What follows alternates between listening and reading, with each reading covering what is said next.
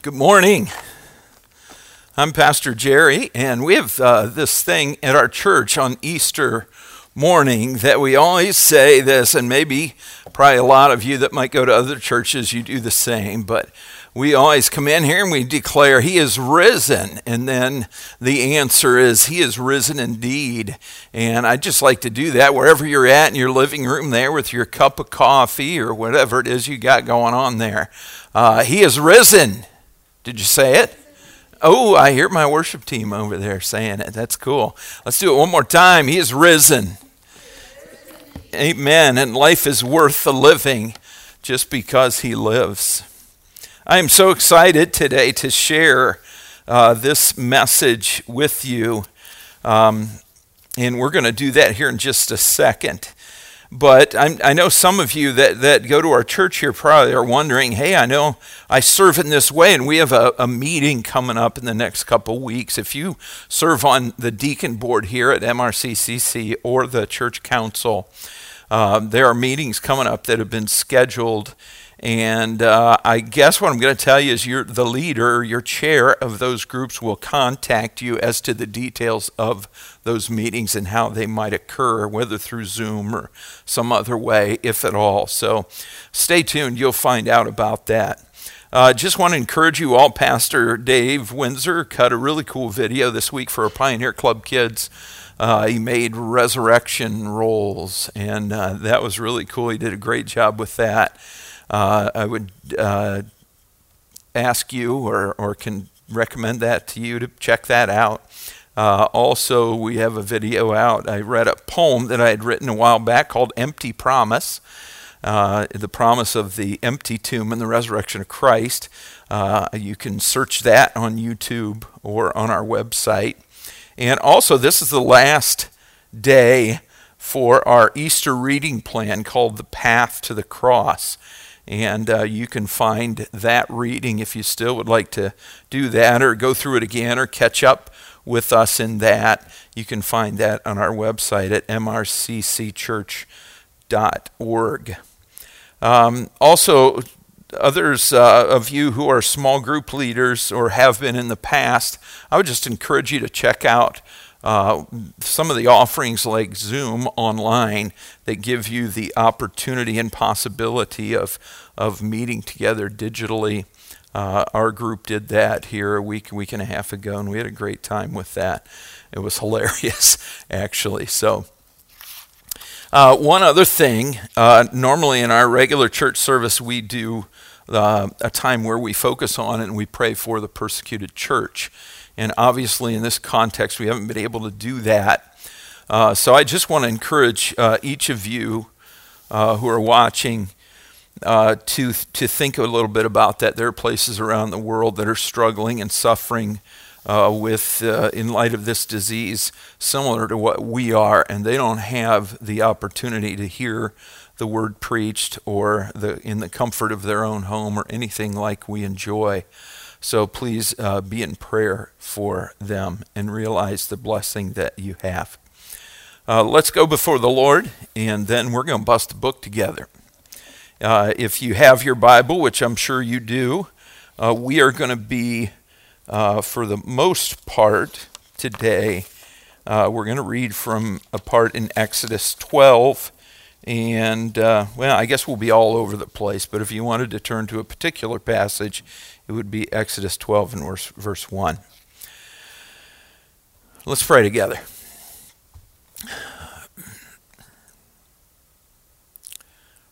Father, we come before you this morning, this Easter morning. We celebrate today. Actually, we celebrate every time we think of you, the resurrection of Jesus Christ. It's true, because He lives, we can face tomorrow. Because He lives, your presence, Lord, can live in our hearts and in the hearts of those who believe and who trust in Christ. That makes all the difference in the world. It all makes all the difference for eternity. And so we come to you this morning in great praise and worship and humility and celebration because of what you have done in Christ and through Christ, and what you've done in us and through us because of him. He is truly the first fruits from among the dead because he was raised from the dead. We know we're going to cross over that river of physical death, but because of his resurrection and our faith in him, we know that we're going to experience a resurrection like unto his and receive a new body as he received. And we have that hope for all of eternity. It's going to be glorious, and it puts this earth in perspective for us, Lord, as it's just a blip on the screen. It's oh so important, but it's a short time. I pray that we would use it wisely. And I pray for any that are listening today that have yet to come face to face with Jesus in a personal way and his gospel, his message. I pray that maybe today they would see, that you'd open their eyes and their heart to the person of Jesus Christ, your Son, our Savior. So, Father, we present that before you. And Lord, we think too today of the church around the world that's struggling in some places that don't have and enjoy the privilege and the prosperity that we do here. It can make us soft and numb. And I pray for them, Lord, for their encouragement, for their strengthening, and ask that your Spirit would encourage and move in their lives. Father, as we look into your word, speak to us and change us. We need to hear from you. In Jesus' name, amen.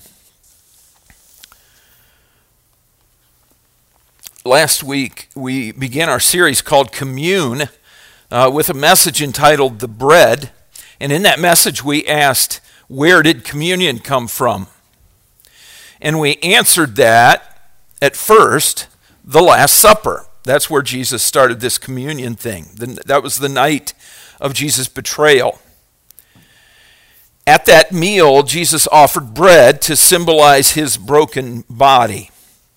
But then we asked another question, and that was, what kind of bread did Jesus use? And the answer to that question was matzah, or unleavened bread. That is, bread made without yeast. Because we found out that in the Bible, yeast is a symbol of sin. And there's a number of reasons for that. Let me remind you of some of those. First reason is because even though yeast is actually a part of the dough, it's like the dough is actually eating itself, because that's what the yeast is doing. It's feeding on the dough of which it is a part. And sin's like that. Your sin feeds on your life. Your very soul and mind does the same.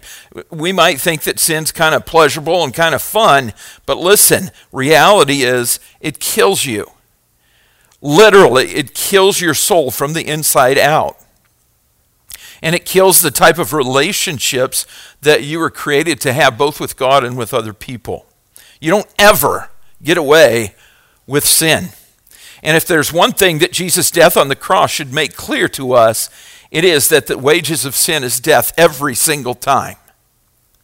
Just like yeast eats the dough of which it is a part, sin feeds on us. A second reason that yeast is used as that symbol is that it's like sin because it spreads, it multiplies within the dough. Just like in our lives, sin is never static. It doesn't just stay at a given level. There's an old poem that speaks this truth. It goes like this. It says, sin will take you further than you ever wanted to go. Sin will keep you longer than you ever wanted to stay. And sin will cost you far more than you ever wanted to pay. Yeast is like that. In bread dough, sin is like that.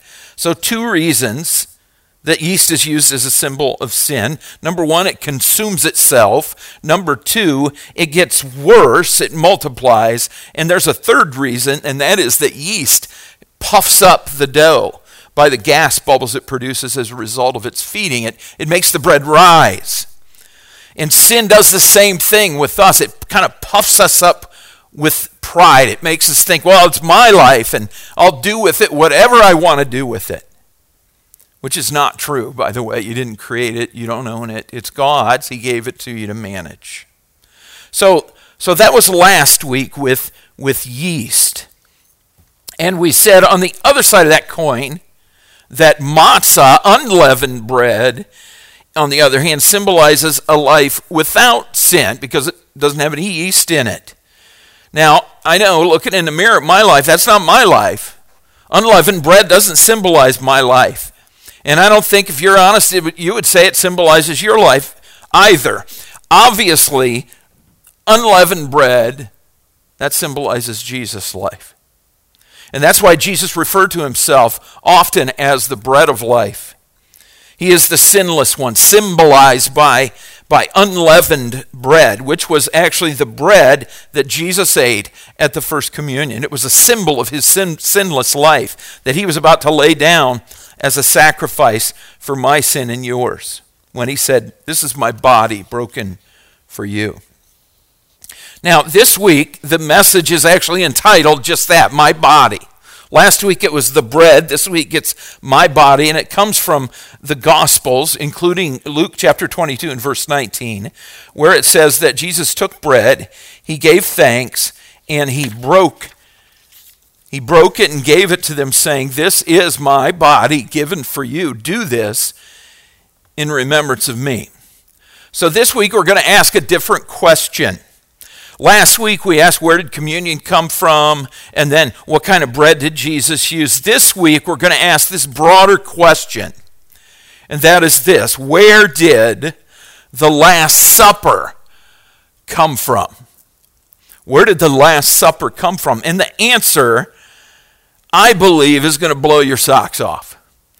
Let me show you what I'm talking about. Let's start off with this. Matthew 26, verse 17. Where did the Last Supper come from? Here we go. On the first day of the Feast of Unleavened Bread, we know something about that now. The disciples came to Jesus and asked, "Lord, where do you want us to make preparations for you to eat the Last Supper?" Oh, wait, that's not what it says. It says, "Where do you want us to make preparations for you to eat the Passover?" Again, Luke 22:7, then came the day of unleavened bread on which the Passover lamb had to be sacrificed. Jesus sent Peter and John saying, "Go and make preparations for us to eat the Last Supper." Oh, wait, that's not what it says. Go and make preparations for us to eat the Passover. Folks, listen, the Last Supper is what we call it. It's what Leonardo da Vinci called it when he painted that famous painting. But Jesus and the disciples called it the Passover. Listen to me now. The better that you understand the Jewish Passover, the better you will understand Jesus. The Passover was a tradition, a traditional meal. It was practiced by the Jews every year since the slave Jews exited Egypt somewhere around 1,500 years before Jesus Christ. And then they headed for the promised land as free men and women. Now, rather than me describe this to you, let me take you back there to the first Passover, which was the occasion of the 10th plague God visited upon the Egyptians. This finally broke Pharaoh's pride, so he allowed the Jewish slaves to go free. And that final plague was the death of the firstborn. I'm going to read it to you, Exodus chapter 12 and verse 1. First three words, the Lord said. Now he's about to describe this whole thing of what's going down with Passover that night and what's going to become, what he's going to call to become the tradition of this Passover meal that's to be practiced year in and year out. You'll hear it as we read.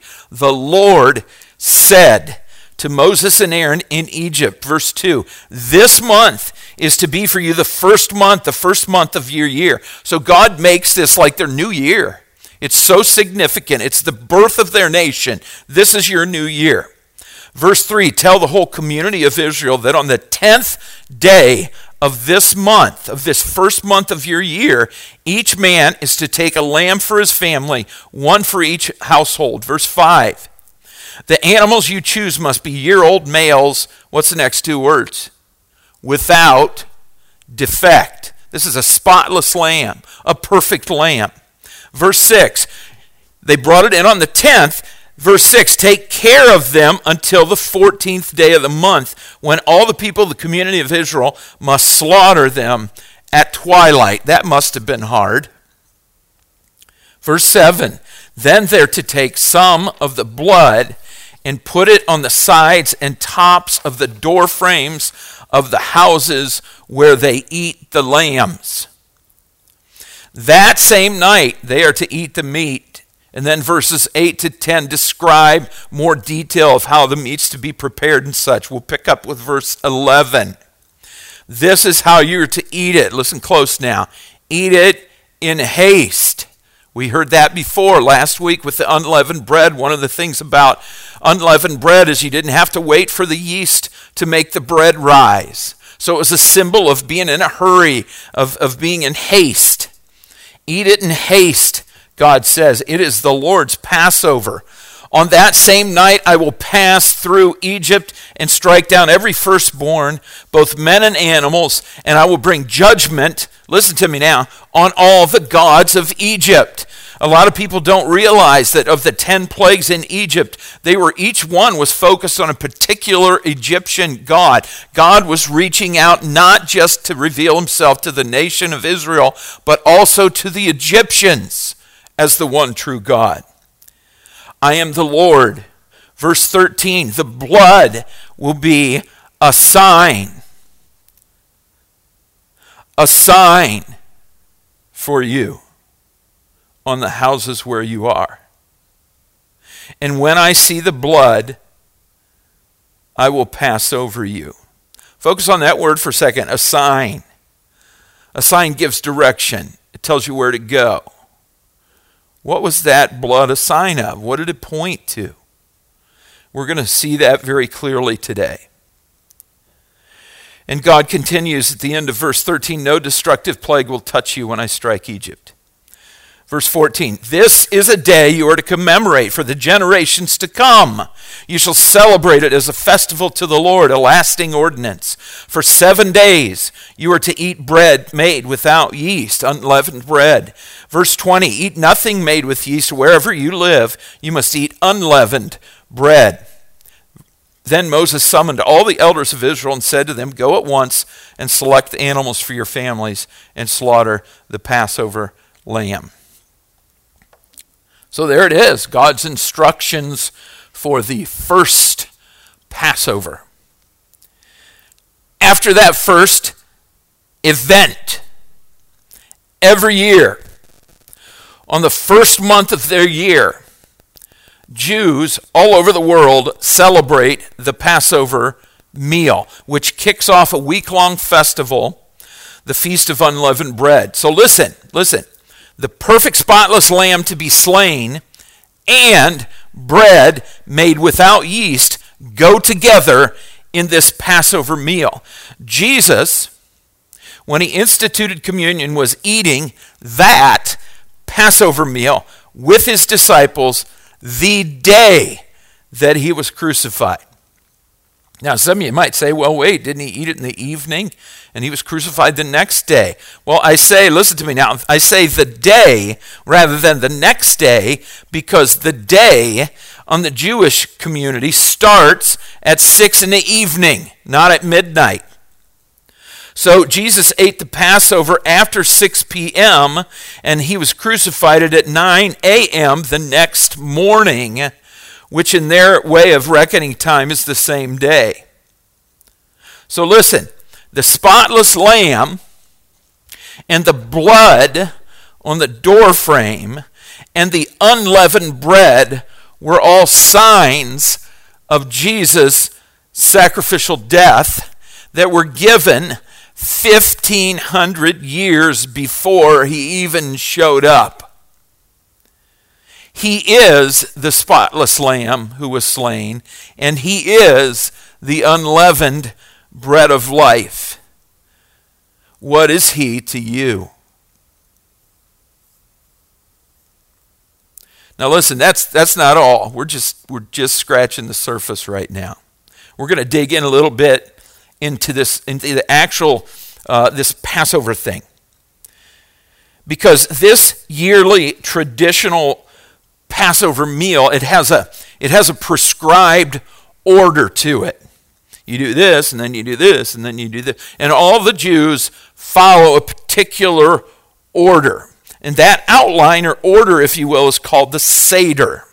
The Passover Seder is the order in which they do things.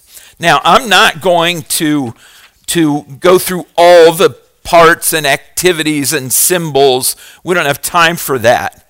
But every part of the Seder, the order, symbolizes and teaches something to do with the Israelites' captivity in Egypt and their deliverance. It reminds, it's a thing of remembrance for the Jewish people to be reminded of what God did for them. It's about remembering what God had done in the past. And there are basically 10 activities that they do before the meal in this order of events. I want to focus on the fourth one today, okay? The fourth activity in the Passover Seder. The leader of the Seder, he picks up this thing called a matzah tosh. Here's a picture of one. It is basically a big linen envelope that has 3 distinct compartments or divisions inside it.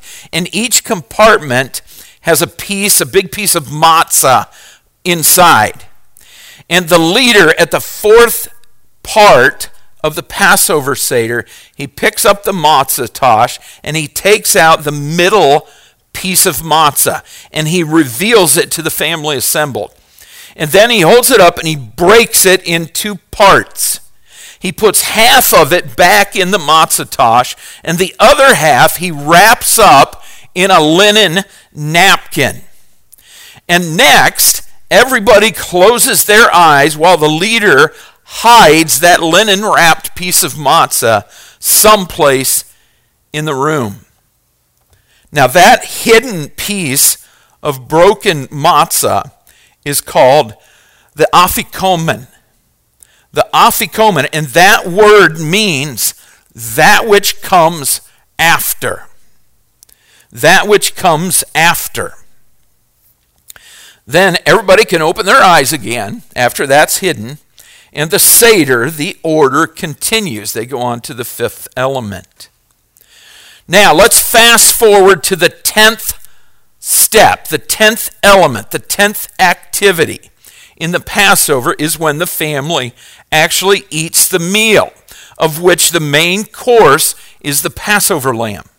Now listen, at the end of the meal, they've all eaten the meal around the table now. Just before the 11th step of the Seder, we're at the end of the meal, a child in the family is chosen to get up and go search throughout the room to search for and to find that hidden piece of linen-wrapped matzah that was hidden away at step 4, at element number 4 in the Passover Seder, the afikomen. It's kind of like an Easter egg hunt without the eggs. And once the child discovers the hidden matzah, brings it back to the leader, and the leader then breaks off pieces of that bread and shares it with everyone in the family. Now, listen to the words of Jesus recorded for us in Luke 22:15. He is at the Last Supper, the Passover, and he said to them, I have eagerly desired to eat this Passover with you before I suffer. He calls it the Passover. For I tell you, I will not eat it again until it finds fulfillment. Say, finds fulfillment. Finds fulfillment in the kingdom of God. Folks, listen, the Passover is filled with symbols and signs, not just of the past, looking back to Moses and Egypt, but of the future with Jesus. And Jesus is about to transition from signs that point to the past to the beginning of their future fulfillment with him. Luke 22:19. He took the bread. He gave thanks and broke it. He gave it to them, saying, "This is my body given for you. Do this in remembrance of me." Now listen to verse 20 very carefully. In the same way, after the supper, he took the cup. Remember the afikomen, that which comes after. That which comes after the meal, if you will.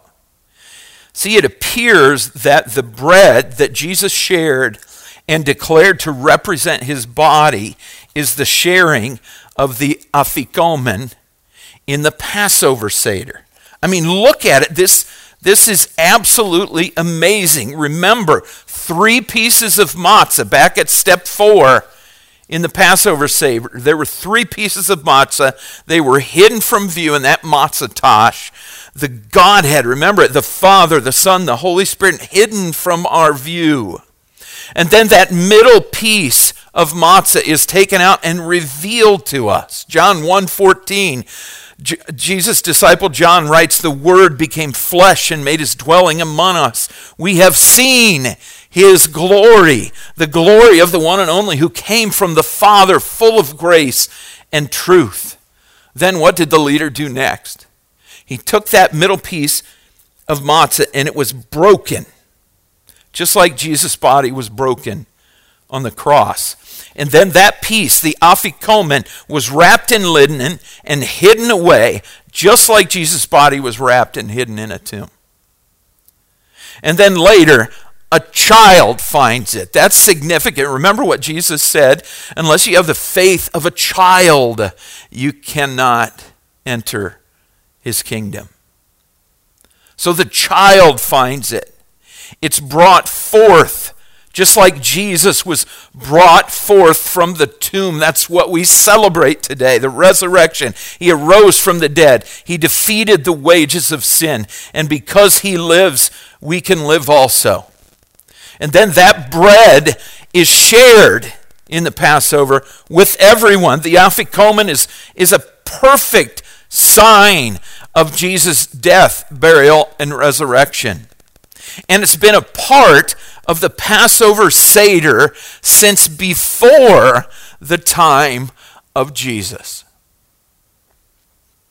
And Jews, folks, Jews today, most of whom in our day are unbelievers in Jesus as their Savior or Messiah.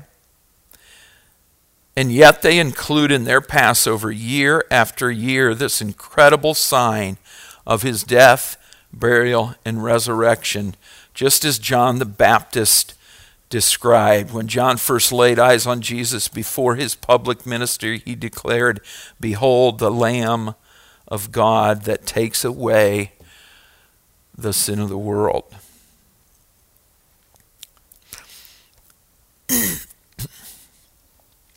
Now, I have one other thing to bring out of this.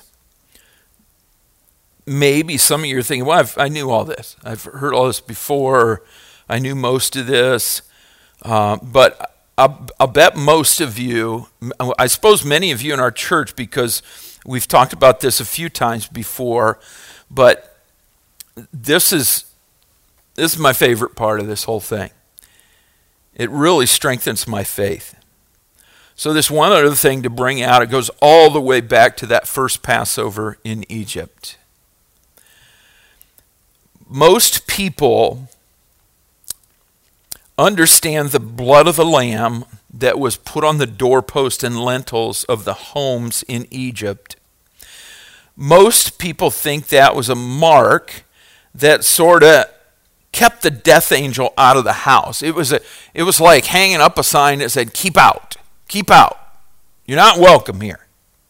And I can see that. That makes sense because God said, when I see the blood, I will pass over you. That's how in English it's translated, meaning I'll pass over your house. I'll pass over the house. That's where the term Passover comes from. But I don't think that's what it means. There's an ancient Middle Eastern custom that's still practiced today that I believe just might make it mean something totally different than that. You see, when a guest came to a home in the Middle East, they would, you've heard this phrase, slay the fattened calf. That's what they would do. Special occasion, slay the fattened calf. That's what the father did for the prodigal son when he came home. And that was, of course, a sign of welcome. They were going to feast together, but they would also, as a sign of welcome, they put the blood of the calf at the threshold of the doorway to the home. And that blood is saying to the guest, welcome. You are welcome here. Come in here. And I believe that the blood that the Jews put on their doorpost and lintels that night in Egypt, first of all, I don't think it surprised them. I don't think they thought it was a weird thing. I think they knew of it. But I don't think it was a sign which said, stay out, death angel. Stay out, keep out.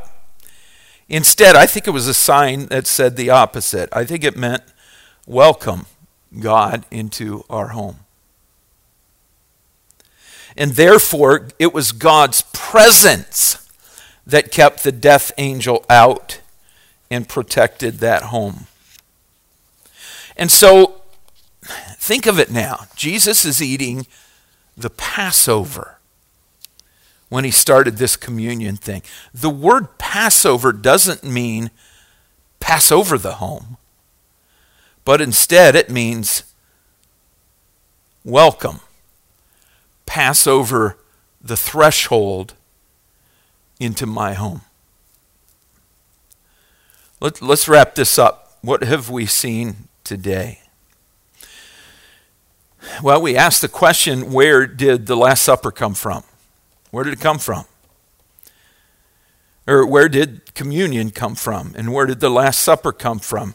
Well, it was the Passover, the Jewish Passover, celebrated by the Jews every single year since Moses, and they still do it today.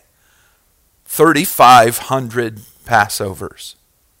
Actually, last Wednesday, I believe it was, Bonnie and I talked about this. I think it was Wednesday that was the Jewish Passover. Is that right, hon? I thought you said that to me. Anyway, it was last week.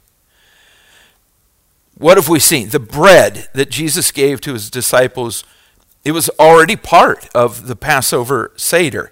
The afikomen, the middle of the three in the matzah tash, revealed, broken, wrapped in linen, hidden away. Then after the meal, it was brought forth and shared with everyone. Jesus said, "This is my body, which is for you.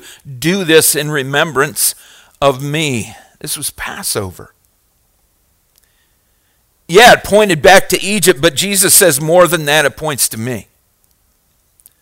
I am the bread of life. The life without yeast, the life without sin. And that blood that Moses and the Israelites painted on the door frame, God said it's a sign. That was a threshold covenant, I believe. It wasn't a keep out sign. It was a welcome sign. The presence of God was welcome. Folks, listen, as we close today, your heart has a door, and you are its doorkeeper. Jesus Christ died and shed his blood so that you could paint it on the doorframe of your heart and welcome the very presence of God into you and into your life. That's what all this points to. You know, in the book of John, in John's gospel, it's like 20, I think it's 21 chapters, the whole thing. John spent 5 of those chapters. He spent 5 chapters telling us what Jesus taught them that last night in and around the Last Supper. 5 chapters. That's a quarter of the book on that one night. You can read about that in John chapters 13 through 18. But a big piece of what Jesus taught that night was about the Holy Spirit, the Comforter, as Jesus called him. The Holy Spirit, that third person of the Trinity, is the presence of God that desires to live within you and your life.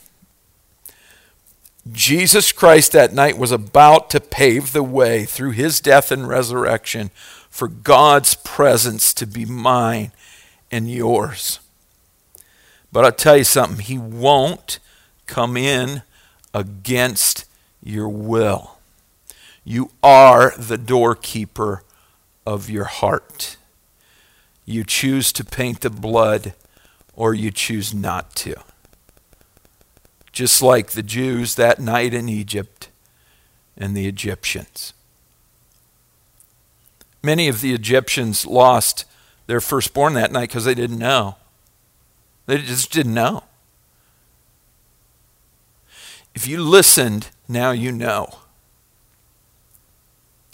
Many other Egyptians worshiped their own gods, wouldn't have anything to do with the one true God. So they just said, no, I'm not going to do that. You are the doorkeeper of your heart. He will not come in against your will. You have to welcome him in. And there's only one blood that does that, and it's the blood of Jesus Christ. It's only through Jesus Christ. Contrary to some in our culture, like Oprah Winfrey, there are many ways to God. No, there aren't. It's your faith in the death and resurrection of Christ for your sin is like painting Jesus' blood on the doorframe of your heart. That is the only welcome that God will respond to. So let me pray for you. And if any of you want to welcome the presence of God into the house of your life, we're just going to pause here for 30 seconds or so, and you pray. You talk to God about this, about what you've heard. And if he's yanking the chain of your heart, if he's knocking on the door of your heart, let him in. He did everything. It's his blood, the blood of his Son. And yours is yet to believe. So let's take some time and let you wrestle with God in this.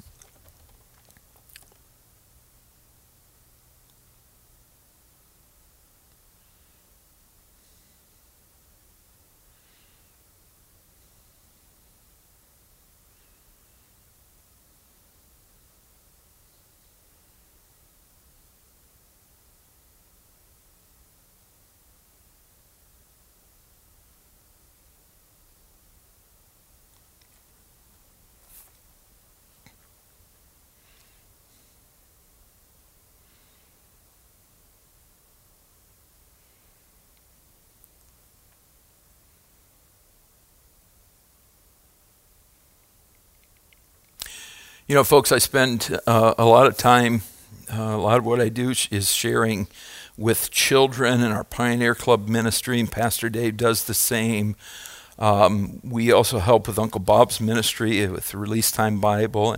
And I've had a lot of adults, too, that will come to this point where God is inviting them, is moved their heart. And they'll say, I don't know how to respond. I don't know what to say or something to that effect. And I just want to remind you, I don't want to put words into your mouth. I just want to remind you that in the Passover, it's the child that gets up and goes and seeks the afikomen. It's the child that finds it. God's not looking for some elaborate prayer or anything like that. It's the faith of a child. And one of the most brilliant, I guess you could say, theologians that ever walked this earth was a guy by the name of Martin Luther. And when he finally came to Christ, his heart cry, the words that he put together that God responded to as Martin Luther painted the welcome of Jesus' blood on the door of his heart were simply these: save me, I'm yours. The words of a child.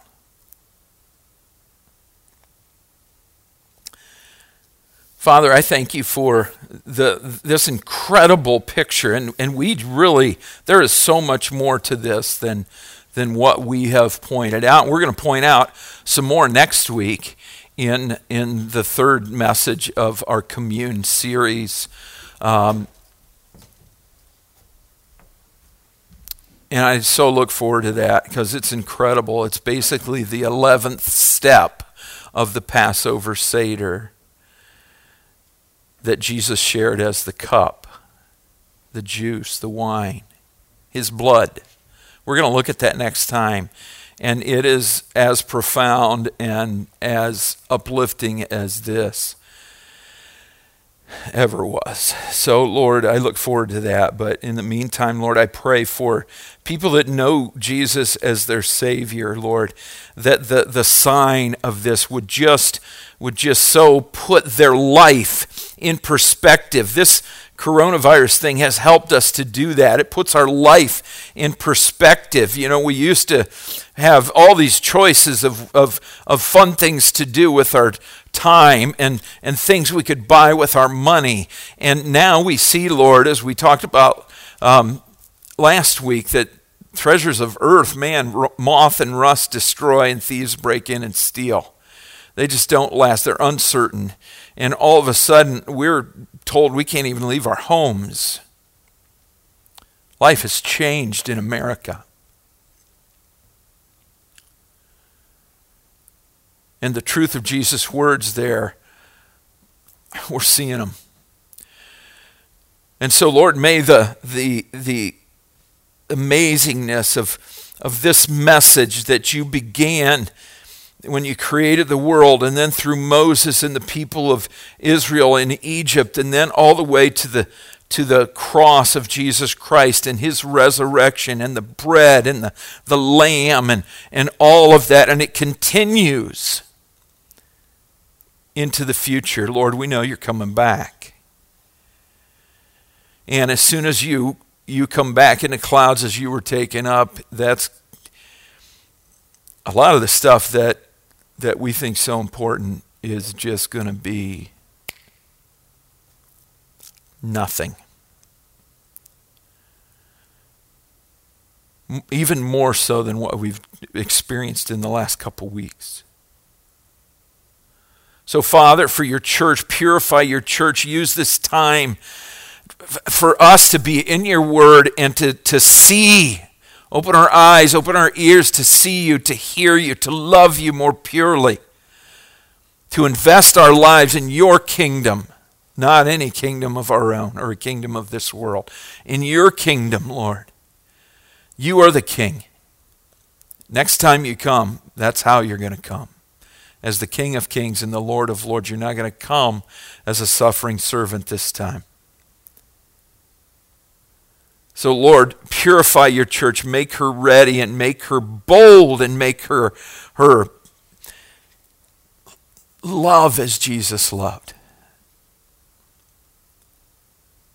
And Lord, for those that are listening that don't know you as Savior, I pray that today you called their name and they answered and they decided to be a part of the sign that you started 3,500 years ago when that lamb was slain and its blood was put on the doorframe of those homes, welcoming you in. Father, we can't put our own blood on the door of our life. It doesn't forgive sin. Only Jesus' does.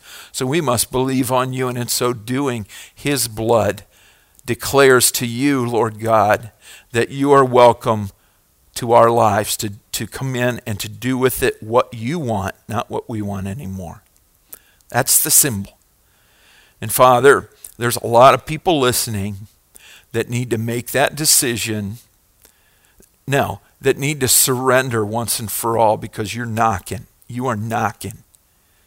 You are knocking. Help them to believe. Give them faith. Author faith.